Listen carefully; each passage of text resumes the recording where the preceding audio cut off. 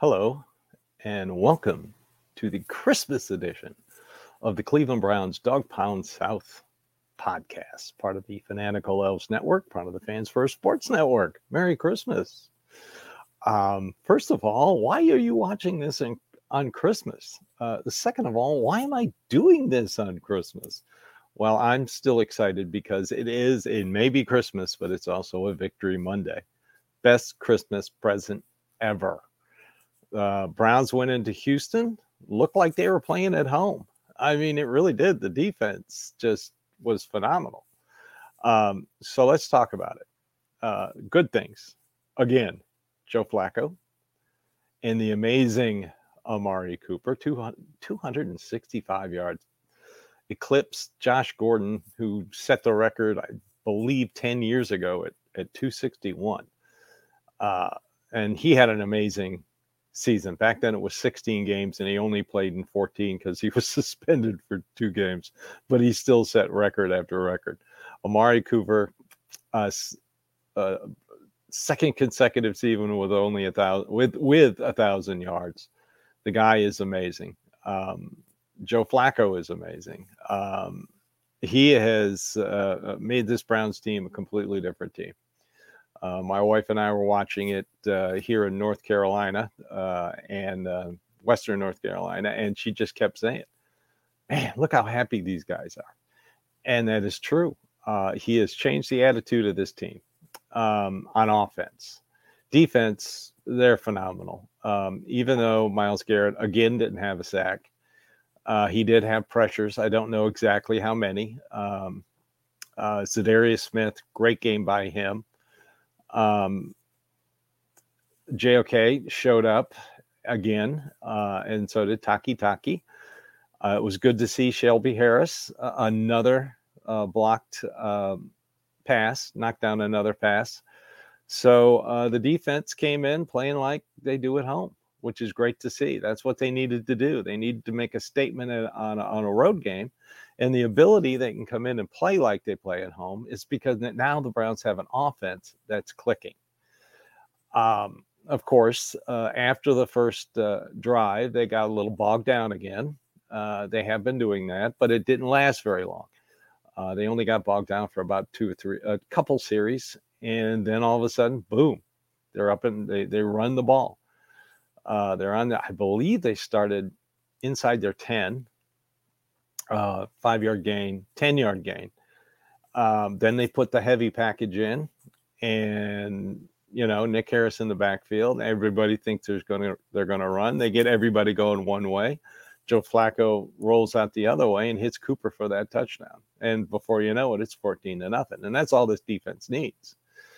So what? 22-7 at halftime because after that 14-second touchdown, special teams allowed a kickoff return for a touchdown. You could see it happen as soon as the gap opened at midfield. I told my wife, I said, he's gone. He's going to score. There was no one there. Bubba Ventrone will have to go back, and I guarantee you those guys are going to be in and watching that tape on special teams. And he's going to have a little discussion with them on how they cannot let that happen again. And then, of course, we lose our kicker, Dustin Hopkins, who is now only 3 points away from setting the all-time scoring record, surpassing the great Jim Brown. Hamstring, he's not going to be ready by Thursday. Looking at practice squads, usually that's where teams poach kickers from. There is no kicker on a practice squad. So before everybody gets upset for Andrew Berry for not having a kicker on the practice squad, there was only one kicker on a practice squad, and that was the Giants. And they called him up because Cade York, their regular kicker, who they just called up, was hurt. 0 kickers on practice squads. So they do this league-wide. The list of kickers isn't the greatest. Probably the best you're going to find out there is Zane Gonzalez. Now, just for a game, I would take him. This is a short week for the Browns. I know they're back in Cleveland. Merry Christmas to them, and they're spending it with their families, and they're going to get back. And this is like because of the short week, this is like the Wednesday of a normal game week today. I would be worried about it, but as I've stated many times, Kevin Stefanski is very good on a short week as a head coach. He always has been. So I'm not worried about that. I'm worried about finding a kicker. And like I said, Zane Gonzalez looks like he's the best option they have. Hopefully, Bojorquez will be okay. He seemed to be all right. It's kind of precautionary. I saw him on a stationary bike during the game. So that tells me that they just didn't want him to hurt himself further. He should be all right to go by Thursday night. So it's just the care. Hopefully, Hopkins, who's going to have an MRI, it isn't anything serious, and we'll get him back for the last game of the season in Cincinnati. The Browns are 10-5. Merry Christmas again. I love it. They have a stranglehold right now on the 5th seed in the playoffs, the number 1 wild card seed, only because Buffalo can't win any tiebreakers. If the Browns win out and Buffalo wins out, Browns are staying right where they are, 5th seed.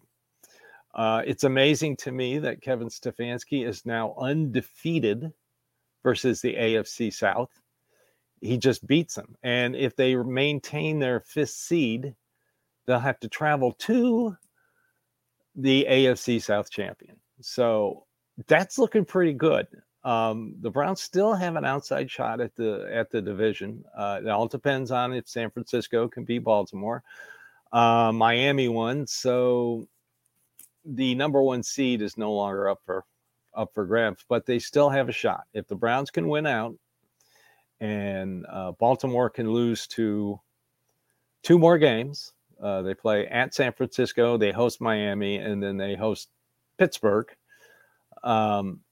Then and the Browns went out, then the Browns can win the AFC North. And that would change the playoff perspective. So we'll have to wait and see. It's still an outside shot, but they are a solid number 1 wildcard team. The other teams, like I said, Baltimore and San Francisco still have to play. Pittsburgh beat up on Cincinnati, put a fork in the Bengals. They're done. Pittsburgh is still hoping that they have a shot at the playoffs. Frankly, I don't see it. So we can pretty much put a fork in them. And I will say it again, Mike Tomlin will finish with a losing record. So that's about it for Christmas Victory Monday. I will not be writing my blog. I have some obligations today and tomorrow, and I'm traveling on Wednesday. I'll have a preview article for the Jets game on clevelandsportstalk.com very soon, probably tomorrow. So look for that. But like I said, no dogpoundsouth.net blog this week. I'll do one Friday and combine the 2 games together. I want to wait and see what happens in the Jets game. So everybody enjoy Christmas. Everybody enjoy Victory Monday. This has been the Cleveland Browns Dawgpound South podcast. Again, I'm your host, Steve Gill. Thank you for following, viewing, listening. Here at the Fanatical Elves Network, we depend on you. And the greatest fan base, pro football fan base in the world is Cleveland Browns. We all know that. So thanks again. Merry Christmas and happy Victory Monday, and go Browns.